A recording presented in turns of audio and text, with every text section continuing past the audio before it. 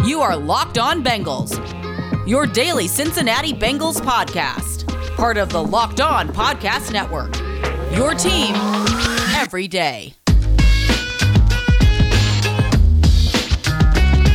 What up, Bengals fans, and welcome to another episode of the Locked On Bengals podcast. I'm your host, Jake Lisco. He's your host, James Rapine. Today we cross over with Kevin Oestreicher from the Locked On Ravens podcast. That's coming your way in segments 2 and 3. Get a feel for how things are going for the 5-1 Baltimore Ravens. But before we get there, let's start with the most surprising news of the day, James, which is Hakeem Adeniji apparently has been cleared to practice. And I believe that means he has 3 weeks to either be activated or go to season-ending IR. He's coming off the non-football injury list. His injury occurred away from the facility, a torn pec that we all assumed meant that he was done for the entire year. And it turns out he's instead been cleared to practice. Yeah, this is potentially huge depending on how big you look at it. But like, there's not a lot of depth at either tackle spot. And Hakeem Adeniji is certainly someone that you were hoping would take a step forward. And so he's not going to be active on Sunday against the Ravens because, let's be honest here, Wednesday was his first practice with Frank Pollock. It's crazy to think about, but it is. I mean, he went through OTAs and stuff, I believe, the offseason stuff, but he tore his pec in, I think it was early June. So he's been out of it. And so hopefully now he can get his legs under him, start to get in football shape. And maybe 2 weeks from now, he can be active. And maybe he is back for that week 9 matchup against the Cleveland Browns. And you can bolster the offensive line a bit. And the other thing here is, I know there's a lot of concern about the interior of the offensive line. Who knows? Maybe Hakeem Adeniji will take reps there too and show some potential. So I think it is exciting that he's potentially going to be able to play this year and get back on the field at some point this season. Here's my somewhat conspiratorial reason to be excited is that the coaches have hyped up a few players, or hyped up to us or to the media a few players this offseason. Hakeem Adeniji was one of them. Supposedly took this big step in the offseason. That was also said of Logan Wilson. It was also said of Cheeto having great practices. And those guys on the defensive side of the ball have been really good. And so if that's also true for Hakeem Adeniji, and the coaches are just telling us blatantly the truth, these guys actually are good, well, maybe Hakeem Adeniji is actually going to be a big shot in the arm, right? And I do think that the primary plan for Adeniji might be the interior. Because Isaiah Prince, I think they're pretty pleased with how he's playing as an extra tackle. He's clearly over Fred Johnson at this point. But there's no one else on the interior without Deontay Smith. And so if you get Adeniji back, he's worked at all these positions before last year with Jim Turner. Jim Turner said he was even going to get him snapping the ball at some point, as Matt Minnick pointed out on Twitter today. I don't know that he'll necessarily be working at center, but there's no backup guards right now. I mean, it's Trey Hill, right?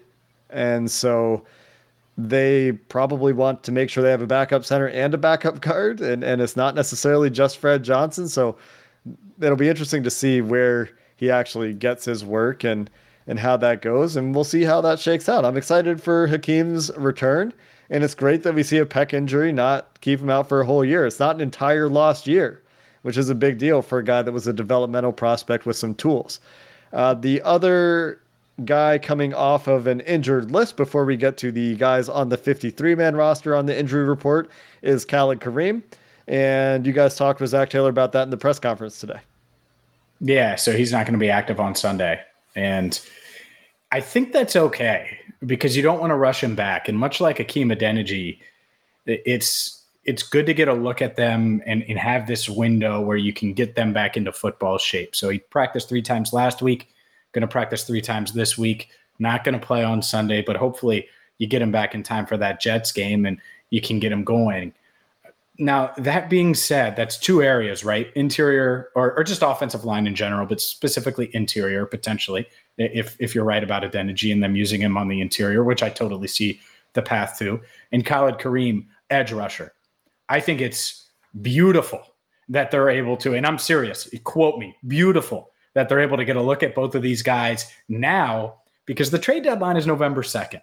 And getting those guys back, if they can end up contributing at those spots, it can be a little bit of a shot in the arm. That doesn't mean you don't go make a trade, but if they're not ready, if a week from now it's like, yeah, Hakeem, he's just not going to be ready to go, and we got to shut him down and put him on season-ending IR, or same thing with Khalid Kareem, then you know, and you can move on. And it's not like, oh, well, maybe we'll get him back November 10th, a week after the deadline. So there is some advantage to them getting healthy when they are, even if it doesn't work out. That way you have an idea of what you're rolling with into that November 2nd deadline. And we'll quickly run through the rest of the injuries, because I agree with you. It's a good idea to have a better idea of where your roster's at. The injuries for the guys currently on the 53-man roster: 3 players did not practice with various injuries. Jalen Davis apparently has an ankle injury. Trey Hopkins got his customary Wednesday off, as he's listed with a knee injury. Josh Tupou, a little bit concerningly, didn't practice with a knee injury. So we'll see what goes on with those guys. Always watching Trey Hopkins' status. Limited participants: Ricardo Allen has an ankle injury. Jackson Carman got a day off for rest after he vomited on the football field. Chris Evans has a hamstring injury, apparently. Really important to watch that. He was on the rehab field on Wednesday and is currently the only backup on the 53-man roster to Joe Mixon. Clark Harris has a knee injury. He was limited on Wednesday. Hopefully nothing serious there. And Trey Hendrickson has a shoulder injury, but he was making his national media appearances. So I'm going to knock on wood and hope that that one also isn't serious. Joe Burrow still listed on the injury report with his throat injury. What'd you say? I can't hear you. He didn't talk to the media, oddly enough, but Joe's fine. He's going to play. It's I wouldn't want to see me in person if I could avoid it too. That's why you're still all the way in Canada, Jake. You don't have to deal with me daily in person. That is the only reason, in fact, that I remain in Canada. A quick look at the Ravens injury report. Bradley Bozeman didn't practice with the back injury, the Ravens starting center. Latavius Murray didn't practice with an ankle injury. Doesn't really matter. They have infinity running backs. Alejandro Villanueva, their left tackle right now, didn't practice with a knee injury. Worth watching that one. Sammy Watkins might miss this game. He has a thigh injury. And Tavon Young didn't practice with a knee injury. So we'll keep an eye on those as the week goes on. And before we get to the crossover, James, how about some inflammatory remarks from Mike Hilton in his press conference on Wednesday? Thanks, Mike. Extend Jesse Bates. What a great quote. How about that? So the news conference is over. And it was last question someone answered, and that's it. No one's asking Mike Hilton anything else. And this dude just Thanks, Mike. Extend Jesse Bates. And yells, put that out there. Whoo-wee. You don't think those players talk about it? Man, oh man. That's extend Jesse Bates. What do you think? I think this continues to be like a bit of a PR mess for the Bengals. I don't know how much they care. I don't know how much it impacts anything, but it shows some camaraderie in that locker room. It shows that you're right. They're talking about it, and we'll see if it matters. I would like to see it get done. I think we'd all like to see it get done. I agree with Mike Hilton. Extend Jesse Bates.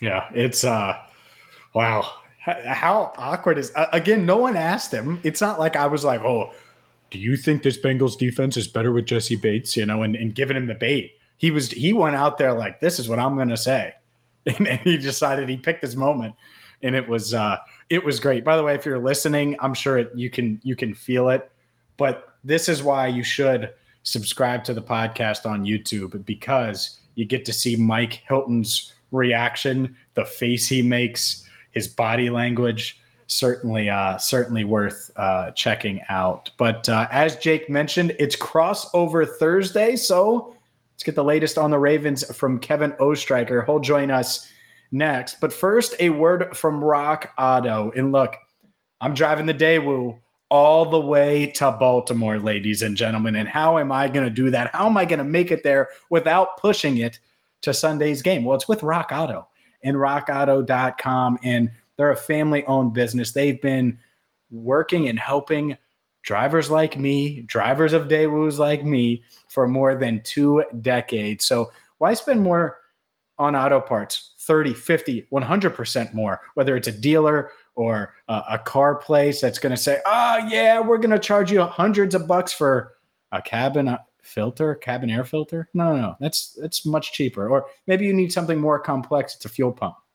It doesn't matter the job. It doesn't matter the make or model of your vehicle. They're going to have it at rockauto.com. So go there now, see all the parts available for your car, truck, and be sure to write Locked On in their How Did You Hear About Us box so they know we sent you. Amazing selection, reliably low prices, all the parts your car will ever need.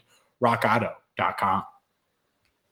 And we are with our crossover here, Locked On Ravens, Locked On Bengals. Kevin Ostreicher of Locked On Ravens here with Jake Liskow and James Rapine of Locked On Bengals. And we're talking about the first versus second place matchup in the AFC North here in Week 7. The Ravens coming in at 5-1. The Bengals coming in at 4-2. No, it's not the Cleveland Browns and the Pittsburgh Steelers. Cincinnati off to a phenomenal start this year.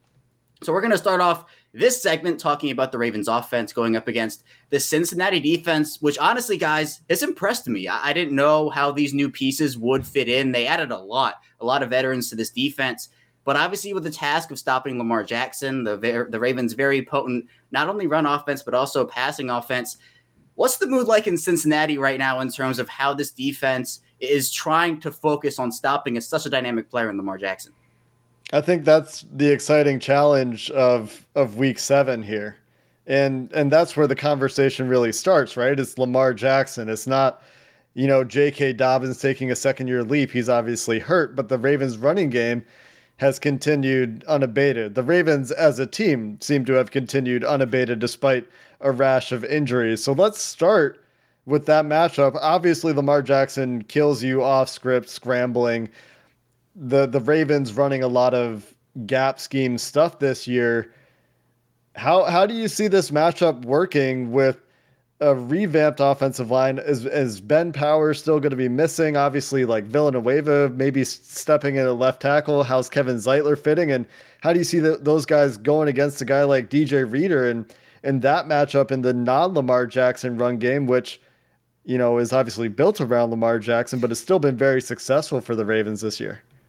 Yeah, the Ravens' run game this year has actually been, you mentioned J.K. Dobbins and obviously Gus Edwards, who both were lost for the year.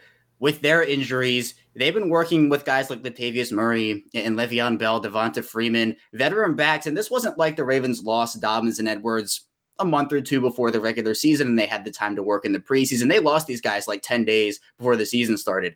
So they were trying to figure out how to incorporate these guys in. So the running backs as a whole haven't been as impressive this year. The offensive line, you mentioned Ronnie Stanley a couple of days ago just announced, he's going to be done for the year. He only played in one game. So Villanueva is stepping in at left tackle, but he's been dealing with a knee injury himself. So with Bradley Bozeman also dealing with a back injury, their starting center, Ben Powers, will be there at left guard. Kevin Zeitler's looked the part. He's Kevin Zeitler. He's been a steady veteran for his entire career. And then on the right side, Patrick McCary, who's been great. Going up against the Bengals defensive line, you mentioned DJ Reader.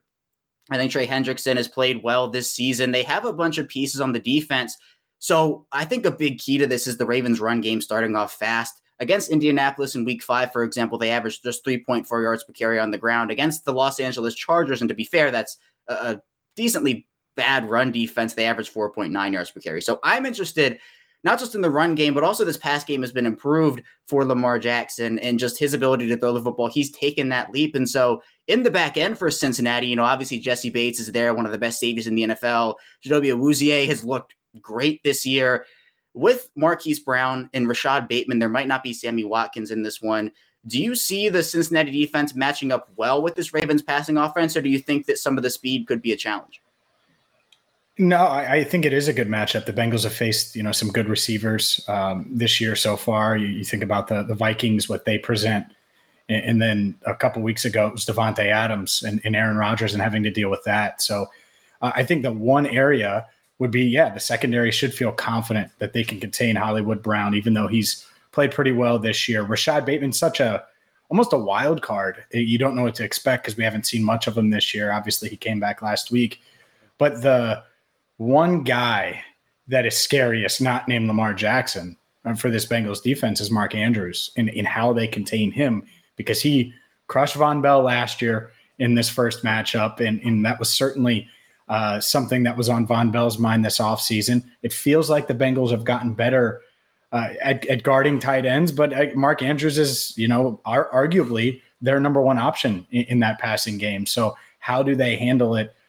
In the thing that I've noticed with Kevin with Lamar this year, it seems like he's scrambling just like he always does and has, but he's still looking downfield and he's making big plays downfield. And so that's the part that will be a challenge for this secondary, sticking with Hollywood Brown, not just for 3 seconds, but for 4.5 seconds while Lamar runs away from Trey Hendrickson and company in the backfield.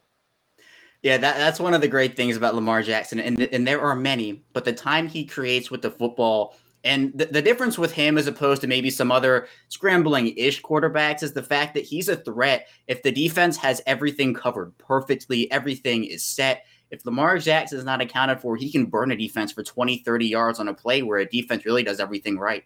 So with Jackson and his scrambles this year, it honestly feels like he's doing it less. And you mentioned it, James, kind of focusing not only just throwing the football a bit more, but throwing it down the field. His deep ball accuracy has improved this year. It's not perfect. He still has missed some throws, but he has definitely improved in that area. And that leap I was talking about, a lot of people were expecting him to take it.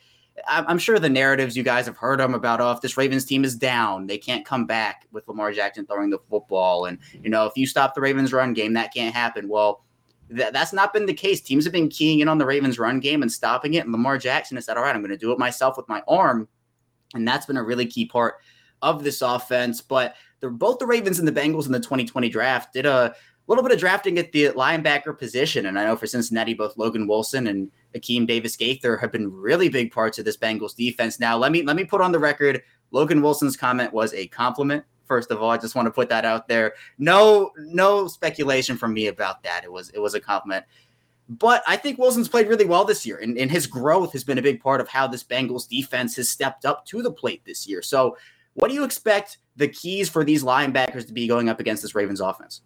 Well, they need to play disciplined, and all three might be on the field together for really the first time in an extended game this year, because the Ravens, I assume, are going to be in, 12 personnel for most of the game. Is that true? So let's start there. But before I answer your question too much, are the Ravens going to be 2 tight ends for a lot of the game, or tight end and fullback for a lot of the game? Early on, I think that could be what you see. The Ravens are trying to work in more pass-happy formations in there. But I think, with Eric Tomlinson, who's been replacing Nick Boyle in their 2 tight end sets this year, he's pretty much Boyle light, and he's been playing really well. So it's pretty much like having an extra offensive lineman on the field. I do think that they'll be in 12 personnel, but we'll see how the game, and that game script is really important for it too. And they love Patrick Ricard as well, I know, at fullback. So, I think that combination, you'll see the Bengals stay in a 4-3, maybe a little bit more. We talked about this yesterday with our film guy, our regular film guy, Mike Santagata, Bengals Sands, and the Ravens are one of the only teams that'll get the Bengals out of their kind of 5-2 front and into the 4-3, where they'll put an extra linebacker on the field at times to deal with Lamar Jackson. It'll be interesting to see if that continues this year, or if they go with, last year, perhaps they did it because of personnel. They're starting interior defensive linemen off the street. This year, DJ Reader healthy. Larry Ogunjobi comes from the Browns, playing well at 3-tech. Josh Tupou didn't practice today, but of course, everybody knows, tackled Lamar Jackson in the open field at 300-plus pounds once, so that's pretty good. B.J. Hill, the Bengals acquired for Billy Price, and he's been really good. So with those guys, maybe they do more the 5-2 stuff in the defensive front and ask Sam Hubbard to be the contain guy. And Trey Hendrickson, while he's been a good pass rusher, he's made 2 tackles this year that aren't sacks. The tackle radius issues have come up at times for him. He's got a little bit short arms going on. And so while he's a really good athlete, he hasn't been as good against the run. And so that, I think, is a challenge for the front seven in general. And against this team, always it's discipline, right? If you get out of your gap in the run game against the Ravens, they seem to know how to punish it frequently. The good news for the Bengals is they've been really good in that area this year. Whereas Ravens fans might be used to a Bengals team that is giving up, and the Ravens have run all over the Bengals for years, given up the run. This year, it truly does look like it's a transformed unit as far as run defense goes. And a lot of that starts with DJ Reader and the defensive line, keeping the linebackers free, and the linebackers then using their athleticism, which the Bengals haven't had at that position for quite some time, to clean it up. So I'm excited to see that matchup. That's something that's gone the Ravens' favor and the Ravens' way for, the last 2-3 years, maybe a little bit longer. And this year, maybe the Bengals have the guys to stick with it. And on the other side of the ball, it's going to be interesting to see if this is a low-scoring affair. Two defenses that are playing pretty well. So we'll talk about the Bengals offense and how they match up with the Ravens defense coming up next.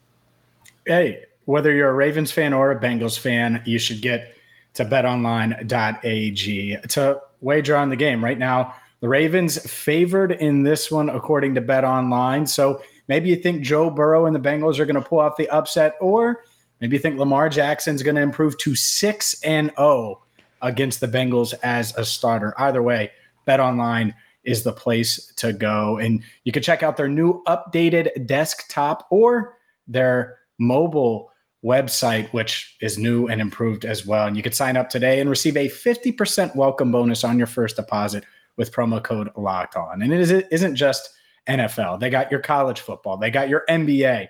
You got your Major League Baseball playoffs and so much more in one spot, betonline.ag. So use promo code Locked On to receive a 50% welcome bonus on your first deposit. BetOnline is the fastest and easiest way to bet on all your favorite sports. All right, so I just talked a lot about what the Bengals defensive front has done differently this year and how that might be a little bit different. So I'm not going to talk so much this time, but looking at the Ravens defense, they're obviously dealing with injuries on this side of the ball as well. But you still got Chuck Clark, you still got Marlon Humphrey, Calais Campbell is playing great, and Josh Bryan's revenge game, as you guys discussed in the pre-show. Is this Ravens defense a sum greater than its parts, would you say? Or what's keeping them together? What's keeping them cohesive? Yeah, well, one of the guys you mentioned, and Chuck Clark, I think, has been really, really key for them. He's having a career year this year. He's playing great football. He wears the green dot for them on that defense. And I think a lot of people, the perception on Chuck Clark coming into this year was he was just kind of an average safety, didn't really do a ton well, was okay in coverage, was okay in the run game coming up, but he plays so many different roles for them. ESPN put up a graphic during the Week 5 Monday night game where the Ravens played the Colts, and he's played almost everywhere on that defense. He comes up and plays a really nice dime linebacker. He can play at the free safety spot, strong safety spot. He's really a do-it-all type of guy. He's improved in coverage phenomenally, and his counterpart there in Deshaun Elliott has also played great football. The Ravens have a ton of decisions to make with free agency this year, just with how great their 2018 draft class was. One of those players also Anthony Averett, who's filling in for Marcus Peters, who went down for the year with a torn ACL. He had a really bad game in Week 5, but other than that, he's played really good football. So they have a bunch of guys who believe in each other. You mentioned Calais Campbell. Last week against the Chargers, he literally threw a Chargers offensive lineman across the formation. He's playing all world levels right now. The video of it's insane if you do want to check it. I think Michael Crawford of Ravens Twitter put that out there. But he's playing great. The Ravens are missing, I mentioned Peters, Derek Wolfe also. Patrick Queen is a bit banged up in this one. But as a unit, they've struggled against the pass. They're now starting to kind of bring that back a bit. Against the high-powered Chargers offense, they did a really good job. But one of the matchups that I want to look at here are the two former LSU teammates in Joe Burrow and Patrick Queen. Now, Patrick Queen had a great game against the Bengals the first time these two teams matched up, and that was the only time Burrow did play against the Ravens. And we'll get into this a bit later, but the Ravens defense having 7 sacks against Burrow in that offensive line. But with Joe Burrow, he is improved. I mean, it's such a high level this year, and he's really showing why not only he was the number 1 pick, but why all of Cincinnati was excited for his return this year. The weapons around him are great. He's playing great football. How is Joe Burrow going to get the better of the Ravens defense in this one if he can do it?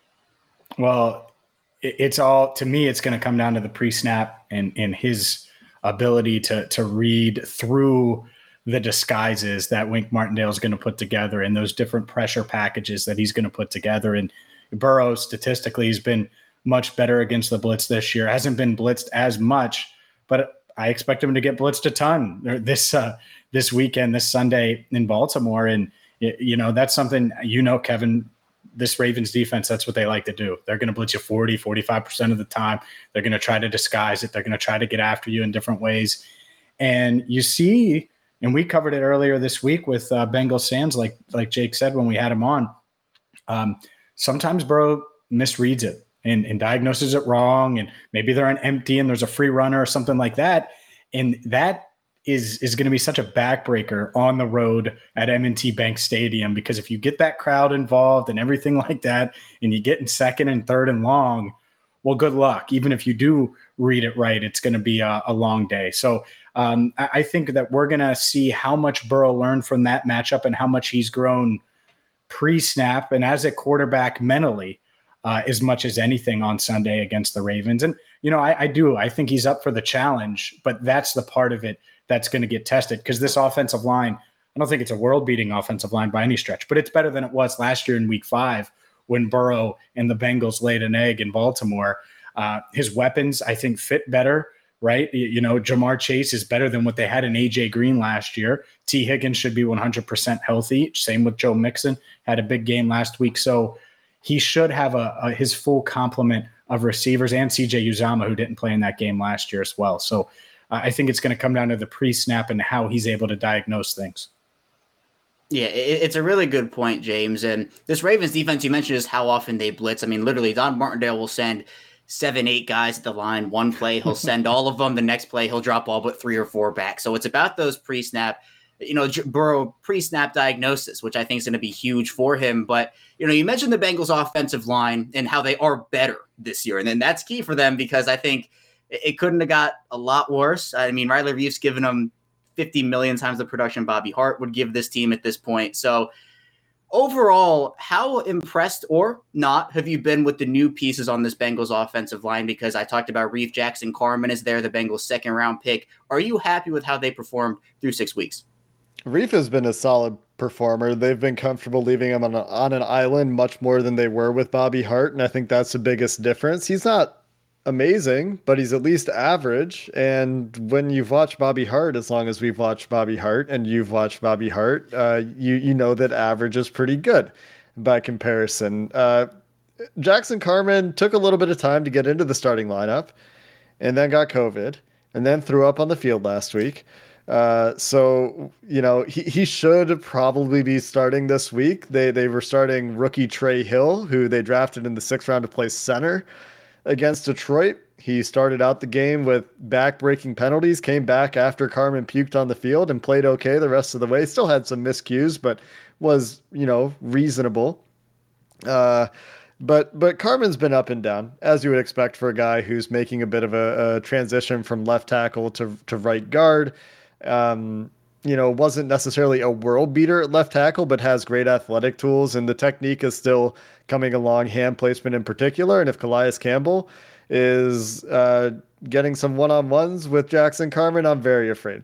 I'm also very afraid of if Calais Campbell gets one-on-ones with Trey Hopkins coming off the ACL, just hasn't looked like the guy that he was before. Injuries have really piled up for Hopkins in his career. And so that's a matchup that's very concerning to me, is just that right guard center spot. But on the left side, Jonah Williams is everything that the Bengals want him to be. He's an above average left tackle.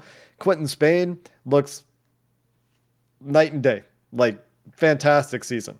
Great season at left guard after he was, serviceable last year and also playing all over the place. So that'll be very interesting to me to see, Odafe Owe, Justin Houston, Calais Campbell, Justin Madubuike go against this remade offensive line. And I'll say this to go back to James's point, a lot of the Bengals protection issues have not been because of the offensive line. It's been more like Burrow knows he's got a guy hot and then he doesn't feel the hot. He doesn't feel the guy coming and he doesn't make the hot throw that he has to make. And that was a problem against the Lions. He's also, against the Lions, we talked about yesterday on our show, he's staring down a safety. The safety's first 2 steps are up and he throws a dig anyway, right where the safety's breaking. And you can't make those mistakes against a team that's a higher quality team than the Ravens, right? And so that's going to be very interesting. And on the other side, is it going to be Marlon Humphrey shadowing Jamar Chase, right? The Bengals do present a bit of a trio of weapons that teams have started to double Tyler Boyd at times. T. Higgins has been kind of hit or miss this season, dealing with some injuries. So do the Ravens kind of play a disciplined approach? Do they look at the last couple of weeks and play too high a lot and get away from their blitz happy scheme and let Marlon Humphrey go to work? Or what are you expecting from the Ravens defense in this unique matchup with a guy that seems to get loose deep every week? Yeah, part of the Ravens defense is definitely limiting what teams can do deep. So despite the fact that Baltimore is a heavy blitzing defense, I don't know if they'll blitz necessarily as much, but I think they want to try because they had so much success the first time. And I'm not saying Burrow's the same player that he was week 5 of 2020, but you want to, I think, at least try to blitz him a lot. Now, whether you go to too high looks, I think you could see it, especially if Chase gets or if Chase burns somebody deep once. I think Baltimore's going to start to play very conservatively and just go like bend, don't break, where they're going to take the short stuff and they're going to give up that short stuff. But then once they get into the red zone, as Cincinnati gets to maybe the Baltimore 40, 30, then they start to play. Baltimore's defense has been known as a bend, don't break unit for a little while now, where they will play off in a lot of situations.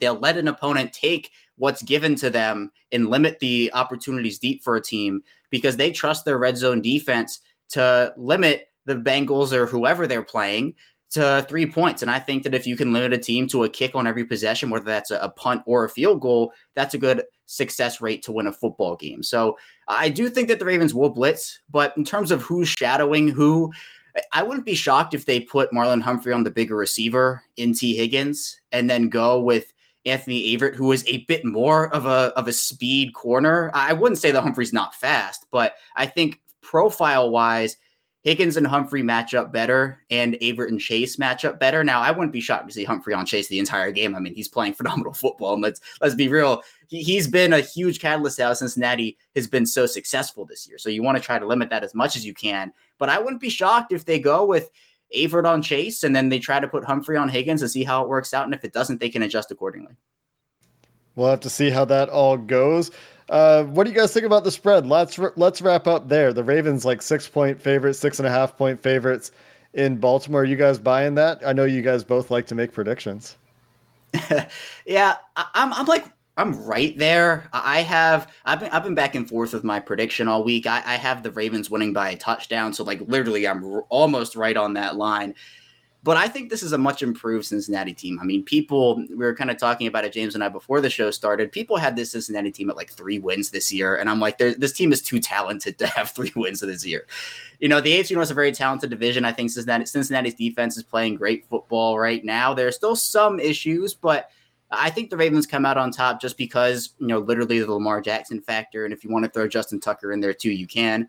But at the end of the day, these two teams in divisional matchups in general, they always play really good football games. In the John Harbaugh era, Baltimore's 14-12 against Cincinnati. I did not know that. I thought it was more in favor of the Ravens, actually. So these two teams play close games.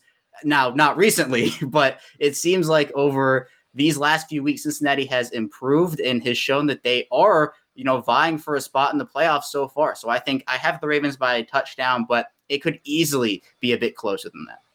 Yeah, I think you could see the path to it being close. You know, you could see the path to it coming down to a final possession. But I think we're going to know really early on Sunday. You know, how does this Bengals offense look? How does Burrow look pre-snap? And then is he getting blitzed? And does he respond the right way? Because this Bengals offense has gotten off the slow starts all season, but then they flipped a switch. I don't think you can do that. There are certain teams I don't think you're going to be able to do that against. On the road against Baltimore, if you put the pressure on your defense to stop Lamar is going to apply too much pressure, and it's going to be, you're going to look up and it's going to be 14-3 at halftime or something, and you're going to be in an unfavorable spot. So I think it's close. I'm going to save my prediction for Thursday's show, as I always do on Locked On Bengals. But that 6 points, I see why people would struggle with that. But again, I don't want to tip my hand too much. There you go. That is it. That is the first Bengals-Ravens crossover of the year. We'll see if these teams are, in fact, as close as they may or may not appear. Until next time, everybody, thanks for listening to the Locked On Bengals, Locked On Ravens podcast. Have a good one.